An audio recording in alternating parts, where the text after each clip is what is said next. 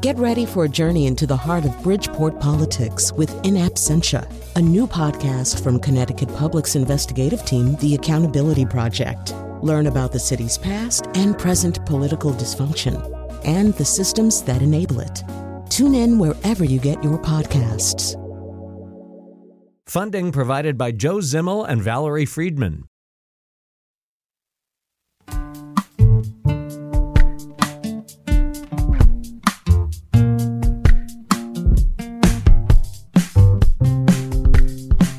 This is Where We Live from Connecticut Public Radio. I'm Catherine Shen. When you hear the word divination, what comes to mind? Only 13% of adults said they consult tarot card readers, astrologers, or fortune tellers, according to a 2018 Pew Research survey. But market research shows that sales for tarot card decks and psychic services are growing.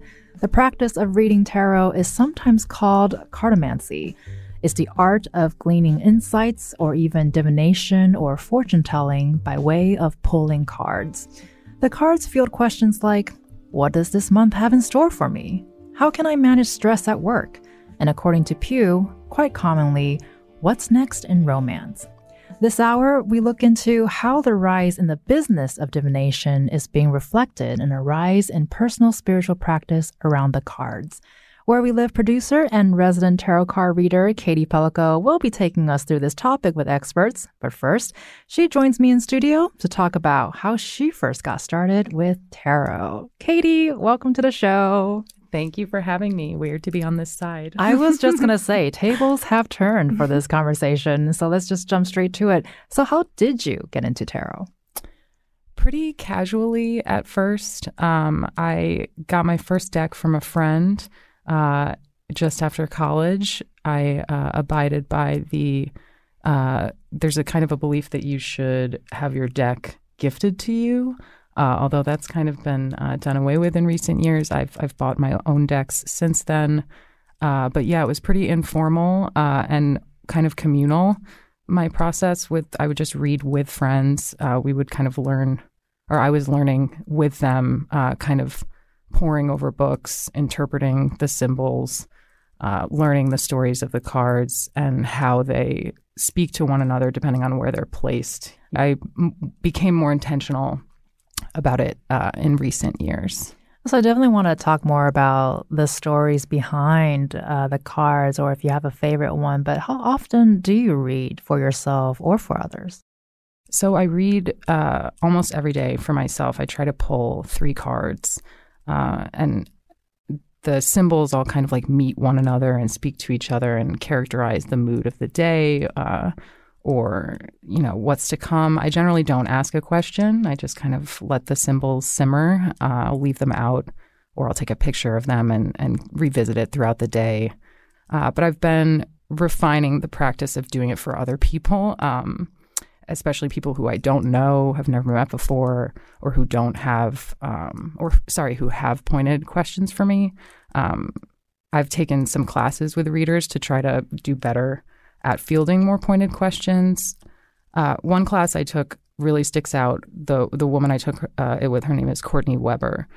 She honed her skills fielding like really pointed questions about when might this happen, and she was trying to teach us how to interpret even like days or months out of the cards. So yeah, I think that was the point I realized I'm not quite there yet. I don't know if I can answer questions that quantitatively, but it just goes to show that everybody has a different relationship with the cards and the symbols in them. Well, I love that a lot because it's a lot more interpretive, I think, than people think. And they have these preconceptions, maybe what the cards are supposed to be when they see a picture or all of that, which I know you're going to get into with this show, which I'm very much looking forward to. But I do want to ask, because you're talking about, you learn about the storytelling behind the cards. So do you have a favorite card or deck? And does that change day to day? Yes, definitely. So first, I'll just say the decks themselves, they all follow the same kind of a rubric. They're all 78 cards in total, 22 of which are the major arcana. The rest of them are the minor arcana. So the minor arcana looks like a regular deck of cards where there are 4 suits, each of which represents a different element. And then the major arcana is, I think, every tarot reader's favorite part of the deck because it's these very aspirational, devotional symbols running from the Fool to the World. So you might be familiar with those tarot cards. Death, the Tower are some let's say, scarier ones. But there's also the Empress. So my favorite deck is the Mother Piece deck. That's what I learned on. And I would say my favorite card is the Hermit, but that is a darn hard question to answer. Well, I was going to say, I don't think there's a right answer, really. And that's kind of what I mean, too. Like, does it change day to day, like the meaning of the cards for you? Definitely. As I said, the meaning of my readings, my daily pulls, evolves even over the course of the day. I feel like I'm always in conversation with the symbols. You definitely are building your own relationship with the deck, though. So someone else's interpretation of the Hermit could be totally different from mine, and mine might even differ in the context of two other cards, like the Hermit alongside the Three of Wands and the Four of Discs means something totally different than if it's next to the Tower and the Four of Cups. And so because I think this is such a personal thing at the end of the day, what do people usually use it for? You mentioned there are people who ask pointed questions, but you also draw daily cards where you don't ask a question. So is this a big question to ask? Like, what do people use it for in general?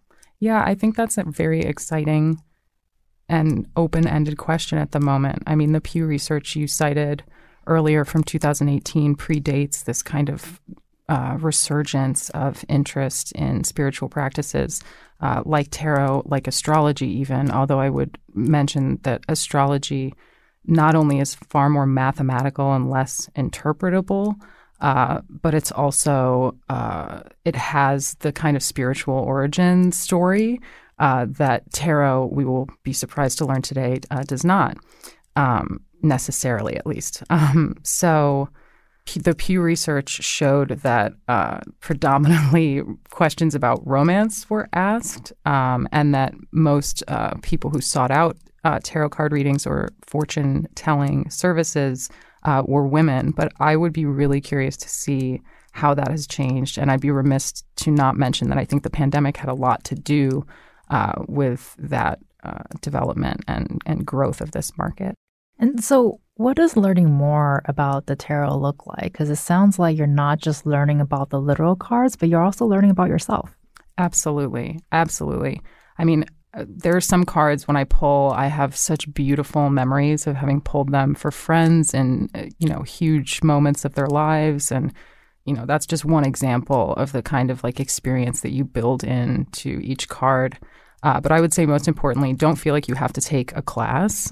It really does start with you and the deck and that process of learning about yourself. I mentioned the Devil and the Death card, and I often do to newbie readers just because I call them the early jump scares of the deck, because you really do go through this process of confronting the misconceptions you have about these inherited ideas, and even the ways that gender is depicted in the deck.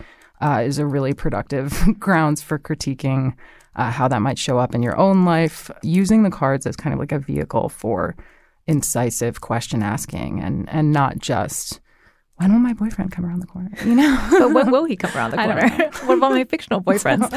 And well, speaking about vehicles, we are jumping on one right now because you are going to be pulling a card for me. Vroom, vroom. Hey.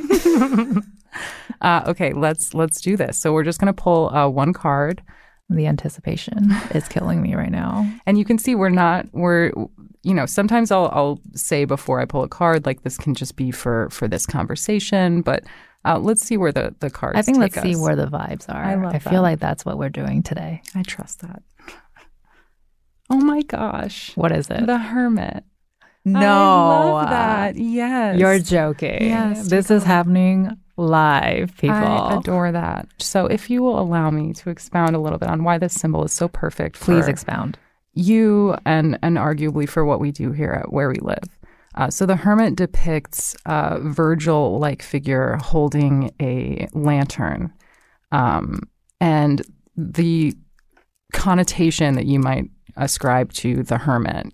Immediately take that away. Stop it. Because the hermit is no curmudgeon. This figure does not live in a cave or under a rock.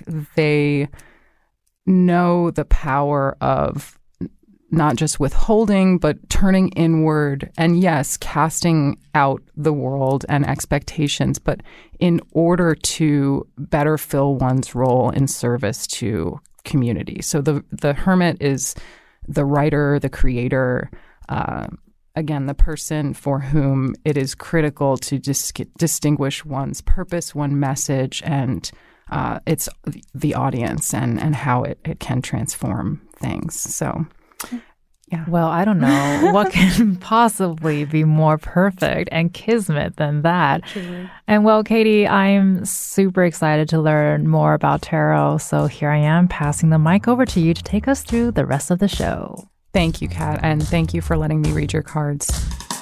Later, we're going to hear from a professional tarot card reader and deck maker in our state. But first, Tim Young is a curator at the Beinecke Rare Book and Manuscript Library. He's overseeing research being done right now on some of the oldest tarot cards in the world. I was very surprised to learn and a little disappointed about their not-so-spiritual origin story. Tim, welcome to the program. Happy to be here. Can you tell me, how did the Beinecke Library acquire these cards and when? Let's start there. So the Beinecke Library has mainly literary manuscripts and archives and rare books of all types.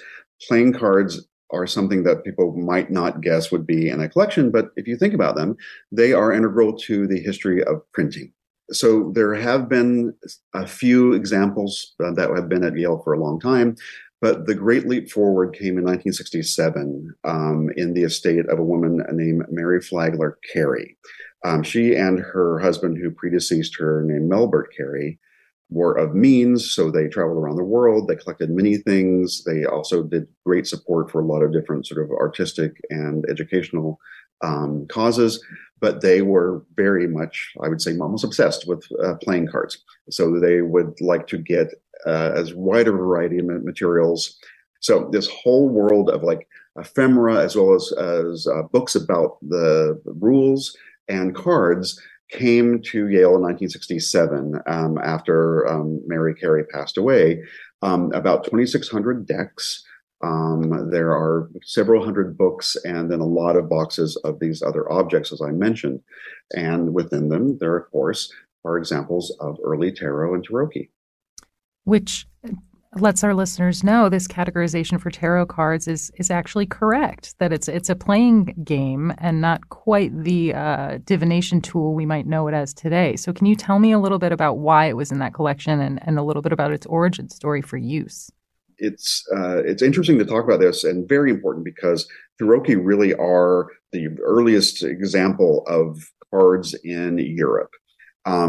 If you go back to the very, very early origins of cards, it gets kind of murky because the documentation and the bits and pieces of history that we have are scattered. But in general, cards most likely came from China through trade routes to Eastern Europe, what we call Eastern Europe now, but then also to North Africa, then across the Mediterranean to the Mediterranean European countries as we know them now, including the states of Italy. So basically, sort of the more modern kind of like a Western appearance of cards really starts to take place in 15th century Italy, actually in the form of the game of tarot, which is the sort of the very, very earliest sort of kind of fully formed version of a game. And it is what we would categorize as a trick-taking game, so like bridge. So tarot was something that was actually played in Italy, and then it spread through different forms in France and Germany and other countries. And it basically sort of had this kind of like a development over about 200-300 years before we start to see it being used as a format for fortune telling. There's like a few historical notes that the tarot cards, as well as other card sets, were used in sort of parlor games where people would sort of like get a deck and like make up a story or sort of tell a joke about the cards and use them for conversation. But in the middle of the 18th century in France, you get a couple of sort of landmark moments where there is an encyclopedia that comes out that claims that the tarot actually came from ancient Egypt, and in fact it is divinely inspired. That was somewhat made up.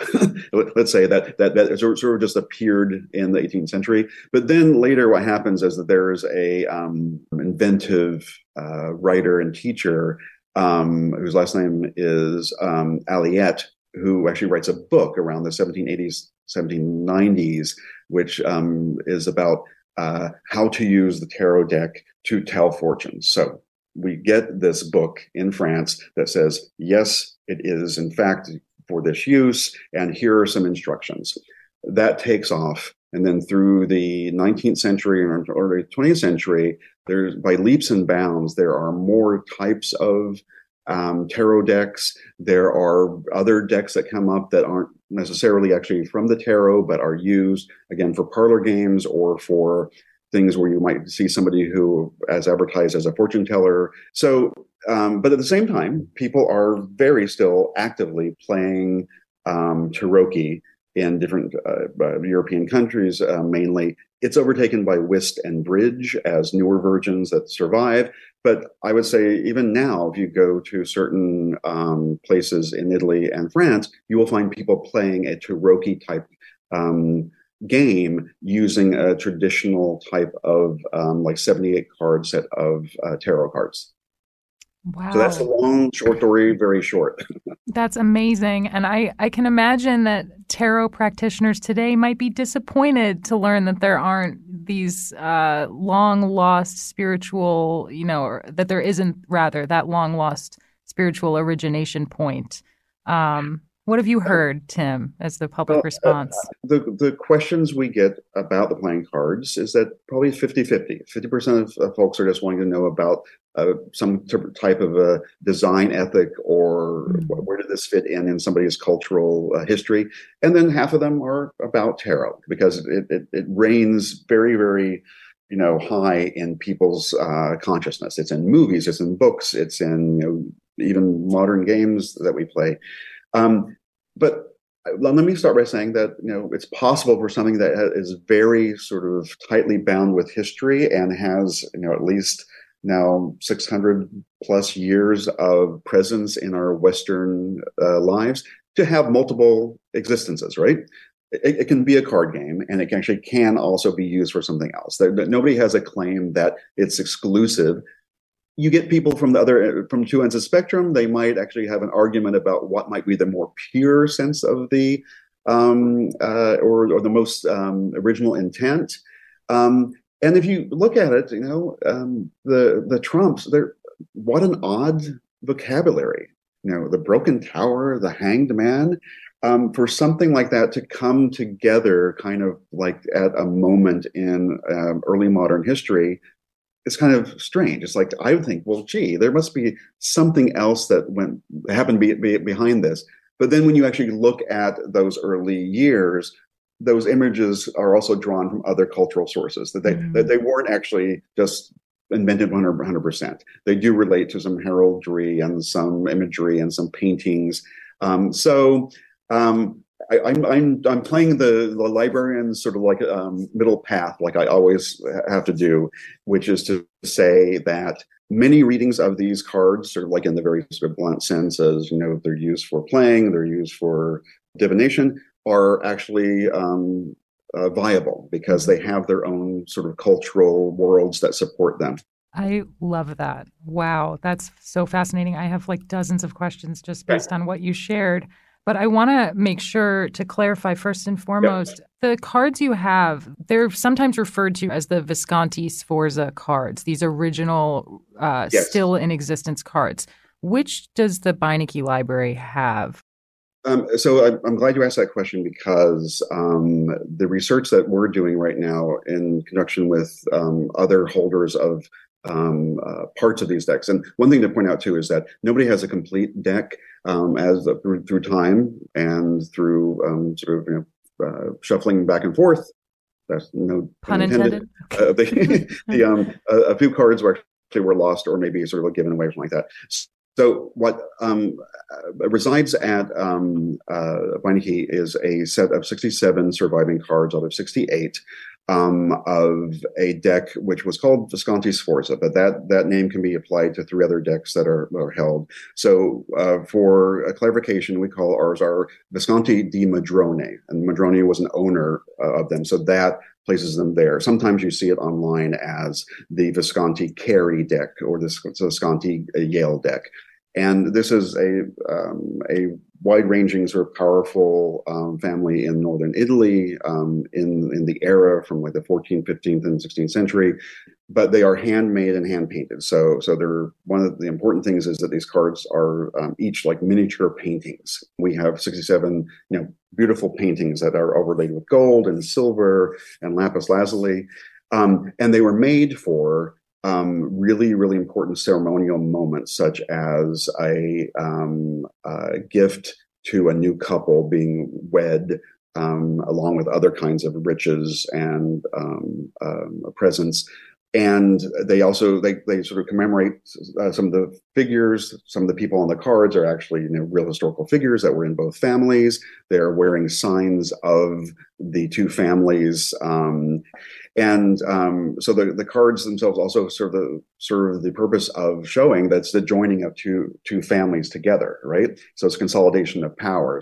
There's this entire historical, political, family history story that's embedded in these cards, and the team that is doing the work, which includes librarians and conservators, also has people who look at it through fashion history and the history of pigments, and as well as the lineage of Italian families that were in power at the different sort of like city-states at the time. So that's one of the beautiful things about a library. We want folks to see that a gorgeous piece or an innocuous piece is going to, if you question it, it's going to tell you this other story that you may not realize it was holding on to.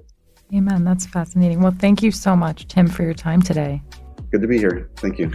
You've been listening to Tim Young, a curator at the Beinecke Rare Book and Manuscript Library at Yale University. After a quick break, we'll hear from deck makers and readers where we live. Do you read tarot, or do you want to know more about it? Join the conversation. Find us on Facebook and Twitter at Where We Live.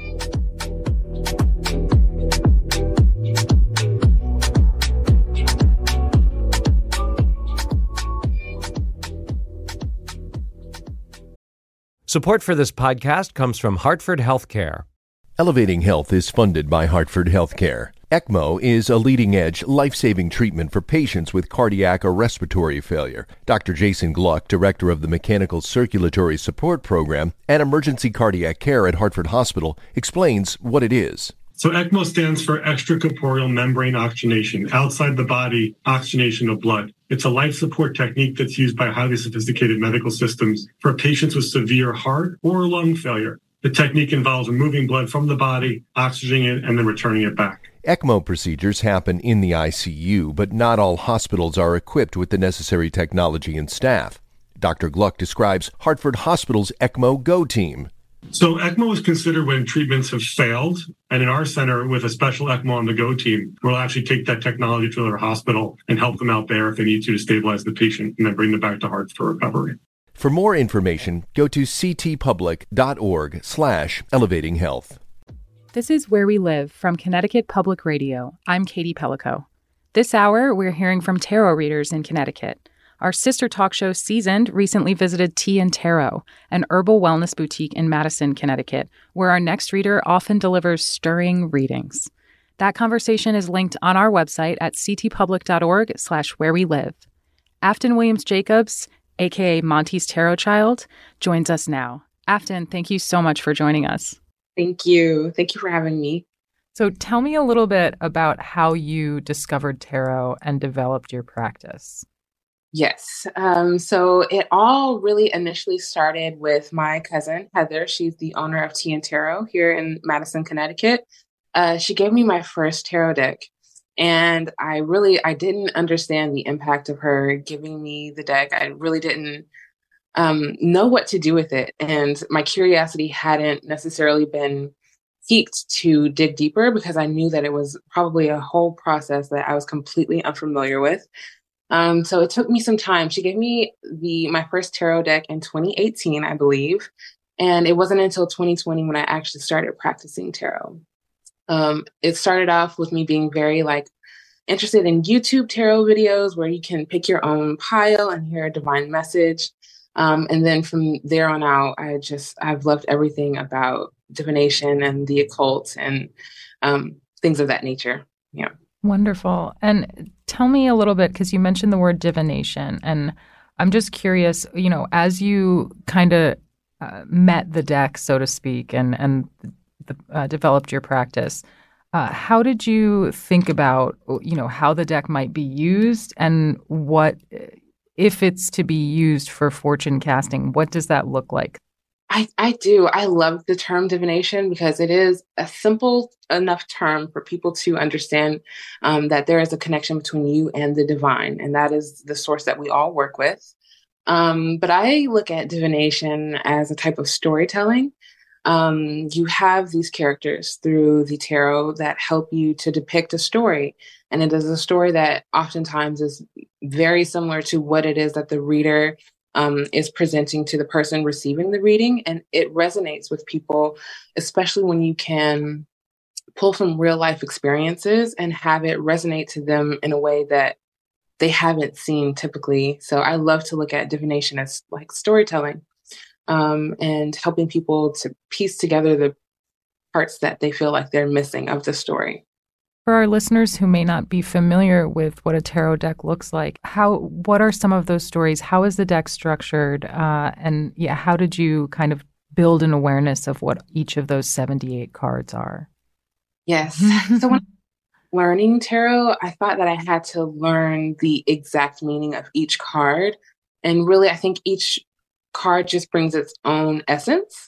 Knowing these things, knowing more so about the elements, and also a little bit of numerology as well, helps to just put it's all the pieces, all the symbolisms that you can find within the spread that is in front of you, and connecting it again back to that storytelling piece.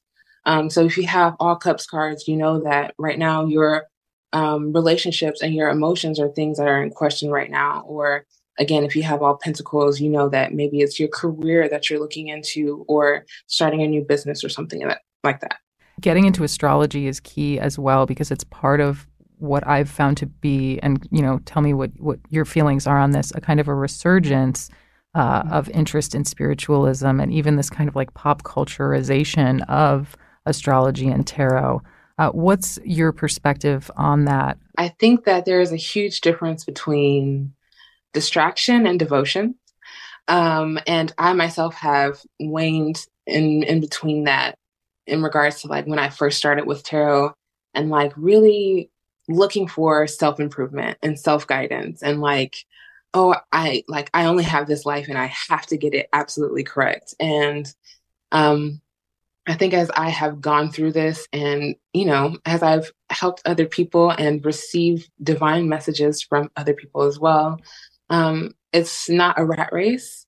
So when it comes to the spiritualism and spirituality becoming trendy, I feel like, first of all, you have to find what works for you. So my way is not going to be replicated or be the best way.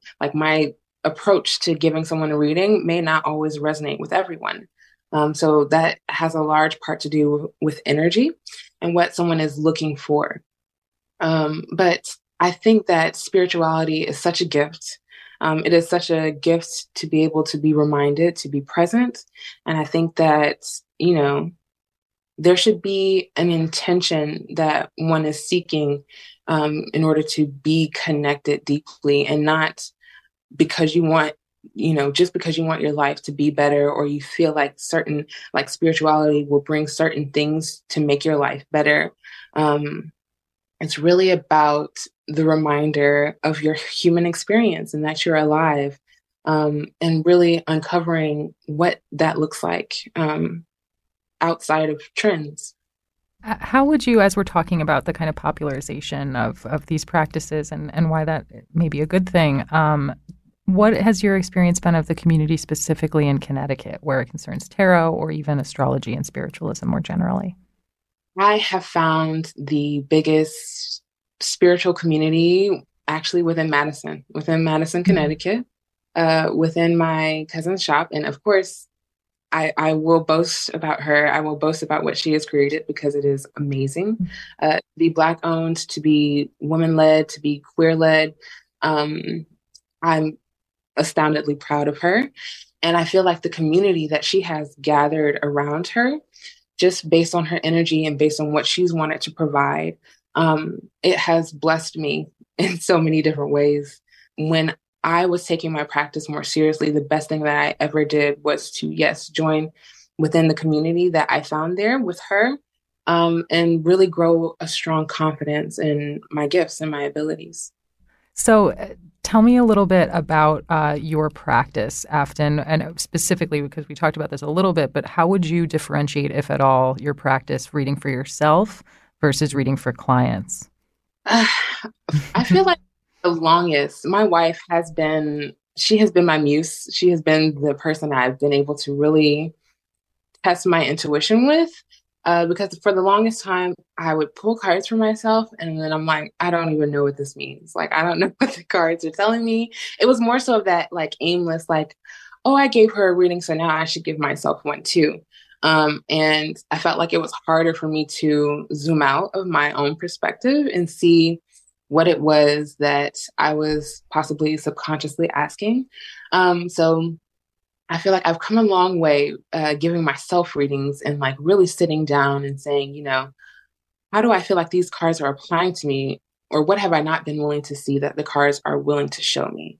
And for other people, I feel like I have grown also in my confidence, just overall, trusting my intuition and knowing that one way or another, what I was supposed to do was done, and kind of just like leaving it at the table and not bringing it back with me to pick apart and say, well, maybe I should have said this way, or maybe if I would have rephrased it a different way, it would have resonated more and I would have seen more of a reaction.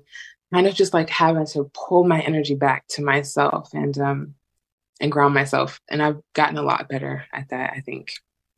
Speaking from experience here, getting a reading from you, you do this beautiful weaving of tarot with oracle decks, which our listeners might not know the difference between those two. So can you, an expert, Afton, tell us about that difference? Absolutely. I feel like some people may disagree with me, but I feel like Oracle has the opportunity to give you a much richer and deeper experience of your reading. I think tarot helps you to target in what areas are we looking into your life today. And the Oracle, based on someone else's intuition that decided to create this unique experience, you get to have these bite-sized messages, again, like you said, weaved together. It's almost I'm a foodie, so it's almost like receiving a course of a meal where you get to try all these different things, and it makes an experience that is specifically for that person. Because I've given a numerous amount of readings, and none of the cards, I can never say, oh, this spread is exactly like the one that I did 2 weeks ago, last month, a day ago, because everyone's message is different and they need to hear it in a different way. So I feel like the Oracle just adds a touch of personalization and specification as well. Mm-hmm. So tell me, if there are listeners right now whose interests are piqued, that they want to get involved, get their own deck or a book about tarot, what are your recommendations for people who want to dip a toe? Okay. A one Rider-Waite-Smith tarot deck, because the original imagery will allow you to be able to read any other tarot deck's imagery, even if it takes you some time to study those, more modern takes on tarot. If you start with the basics, and I mean the very basics, that will get you very far in reading tarot. For the Oracle, I believe you can't go wrong. Something with words. The more words for you, the better. I like to do crystal oracle decks. I like to do astrology oracle decks. But when you have more words, I think it gives you more clarity in all ways, unless you are more so of a visual representation. And then you take it from there. And I understand you're crafting your own oracle deck or beginning that process. Can you give us a little teaser or a glimpse of what that looks like? I am still in the creative process, putting the deck together, getting the correct affirmations that I want to have involved with it, which helping, the fact that I do divination, it helps me to be able to come up with some of the things that I think that would be really impactful and important for someone to hear when shuffling their own cards. But the theme of the deck and the title of the deck is the Stoner's Journey Oracle. It's between the Stoner's Journey Oracle or the Stoner's Affirmations. And it is a weed-themed oracle deck that I am creating. Amazing. Okay, well, you'll have to keep us posted on that for sure. Absolutely. Okay, I'm going to squeeze in one more question for you, Afton, if I can. How do you deal with or even characterize the skepticism you have encountered or even nervousness around? I mean, I'm sure that's more common for people who are getting readings, not knowing what to expect. But how would you characterize either skepticism or people in being endeared despite their own fears towards tarot? Well, first, fear is a natural thing. There are so many unknown factors in this world. And I think we all just try to cover or mask our fear with many other different forms of like hate and, judgment and looking down on things because we don't understand. But I can say the only way that you will ever know, the only way that you can ever debunk something is through experiencing it.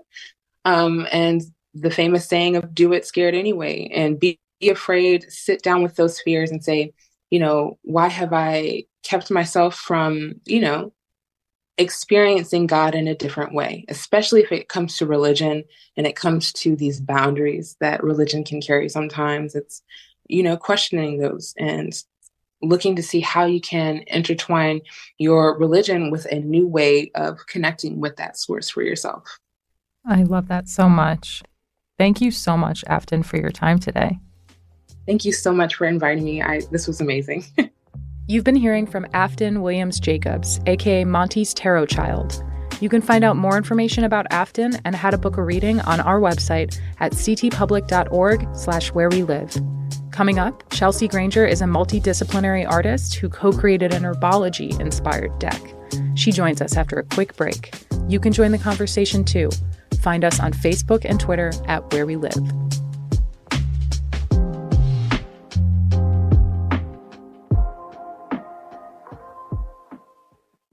This is Where We Live from Connecticut Public Radio. I'm Katie Pellico.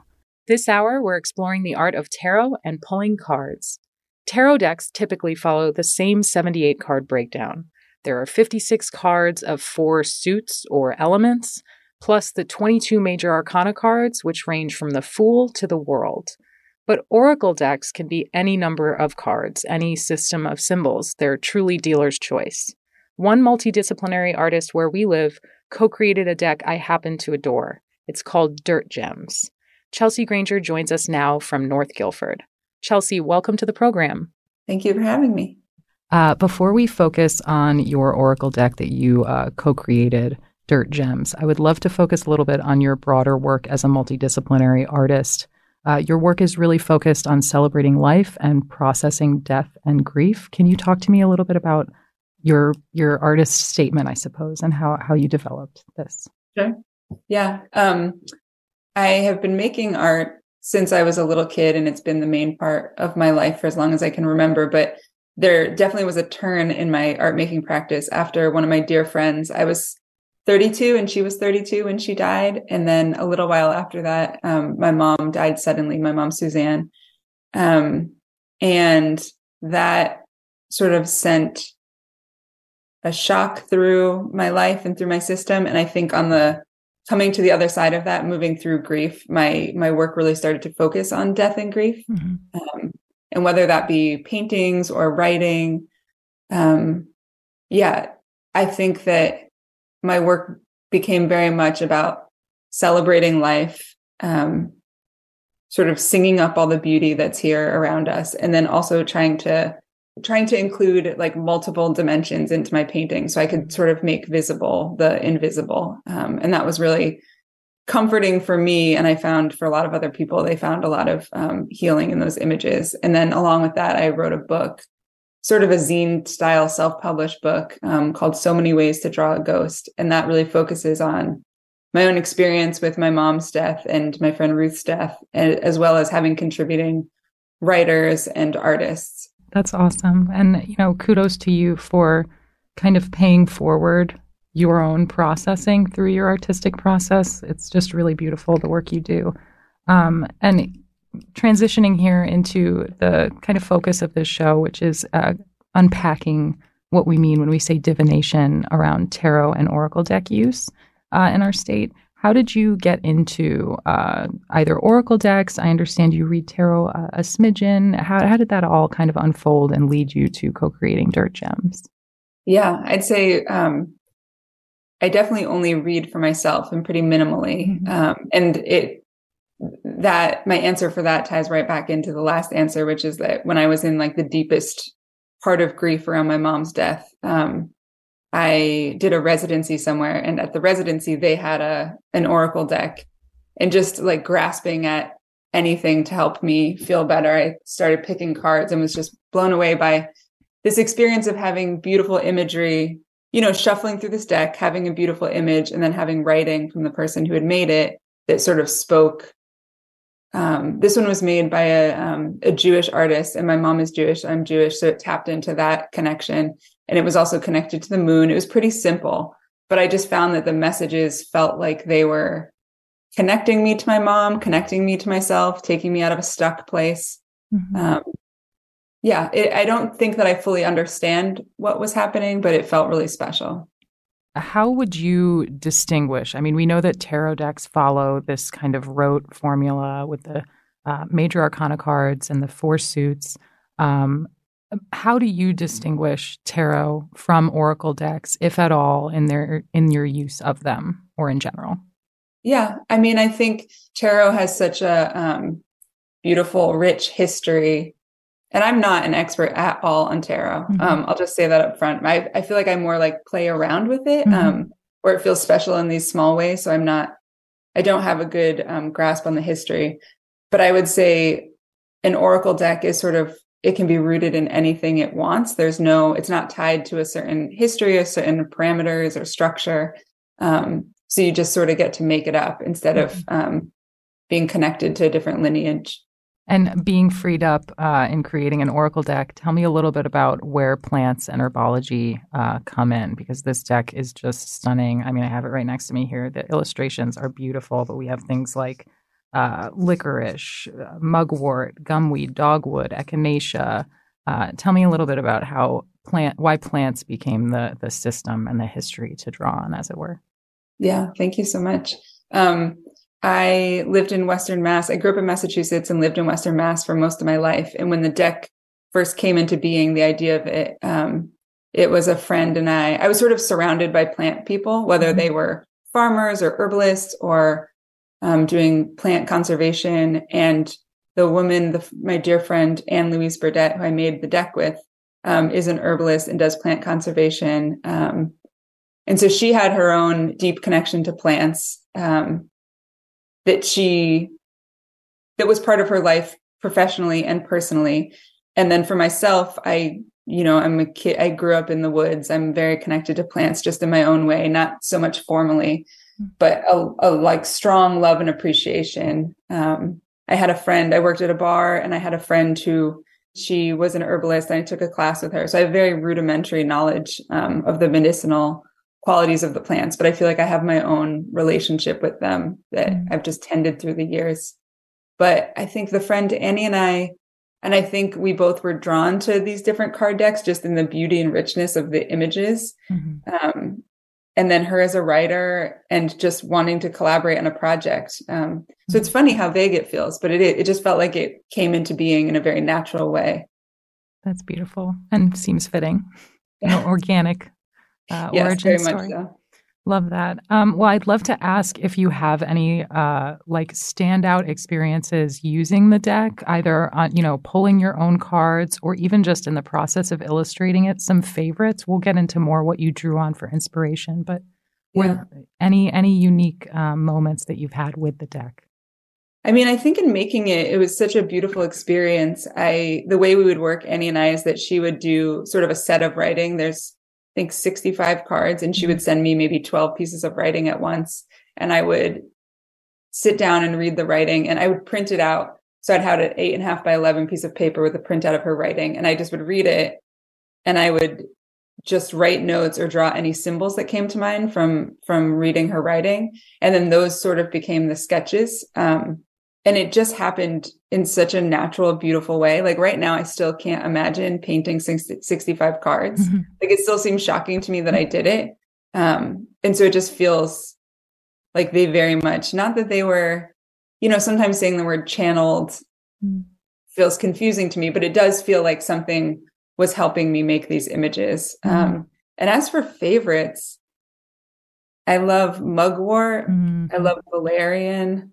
I love Iris. My middle name is Iris, so that one was fun. I don't know. I definitely have a few favorites. There's some that I really don't love. There's some that I feel far more connected to. But yeah, those are a few of my favorites. Definitely. They're all stunning, I have to say. I'm curious, Chelsea, whether thinking about tarot or your oracle decks, how do you respond to the term divination? I find that generally readers, whether they do it personally or professionally, they don't really identify with the term as descriptive of their practice insofar as, we're not necessarily fortune telling here, but maybe meeting the cards in a different kind of conversation. So what's your response to that term? Yeah, I think that's a great question. I think that my relationship, like when I pull cards for myself, and for me, the practice, it's not an everyday thing. Sometimes it is. When I've been having a really hard time in life, I find that I pull cards more. And for me, it's just pulling one card. Just at the start of the day, I have a writing practice. From the book Artist's Way, I do morning pages. So three pages of stream of consciousness writing. And before I will do the writing, I'll pull one card. And I just find that it's a beautiful way to tap into something outside of myself. I think we can get so in our own worlds, in our own heads, and to pick a card that, whether like a symbol of like a chain or a snake or, whatever comes up that can speak. So it's the symbol, and then there's whoever is putting the project together, whatever the writing that goes along with it. And I just find that there's something that is connecting me to something larger than myself or outside myself in a way that, I don't know. I'm not sure how I connect to that word. It's funny. I mean, just as you're talking, I'm thinking about how reading tarot, it almost offers or induces a moment of not knowing for once, of saying, maybe I don't know everything, and that beautiful letting go and letting the universe or whatever give you something new, something beyond what you can reason through. Exactly. Yeah, it feels like some kind of gift. Right. The same way if you're like having a moment in your life and the bird or the butterfly or the rainbow shows up and you feel like there's some sign or something like larger than you. It feels a little bit like that for me. And then sometimes the butterfly will show up in the cards and remind you that you didn't properly take note of the real one. So that was your grandma. Just kidding. Exactly. Love it. So tell me, final question for you here, Chelsea, what feelings do you hope to evoke through Dirt Gems? And, if there were a kind of like informal user manual for it, what are your hopes for the deck? I think that my hopes would be, definitely adding some, I hope that the cards, the beauty of the cards can bring a vibrant sort of richness to when you pull one, just adding a little bit of beauty to the day. And then I'd say just, connecting any possibility to connect into the plant world, to have these relationships with plants that we remember them and honor them and can see them in new ways or old ways, feels really important to sort of a slowing down and a noticing. Thank you so much for your time, Chelsea. It's been so lovely speaking with you. Thank you so much for having me. You've been listening to Chelsea Granger, a multidisciplinary artist from North Guilford. You can find more information about Chelsea and see images of the Dirt Gems deck on our website at ctpublic.org/wherewelive. I'm Katie Pellico. I produced today's show with help from Katie Tolarski and Catherine Shen. Our technical producer is also Kat Pastor. Download Where We Live anytime on your favorite podcast app, and thank you for listening.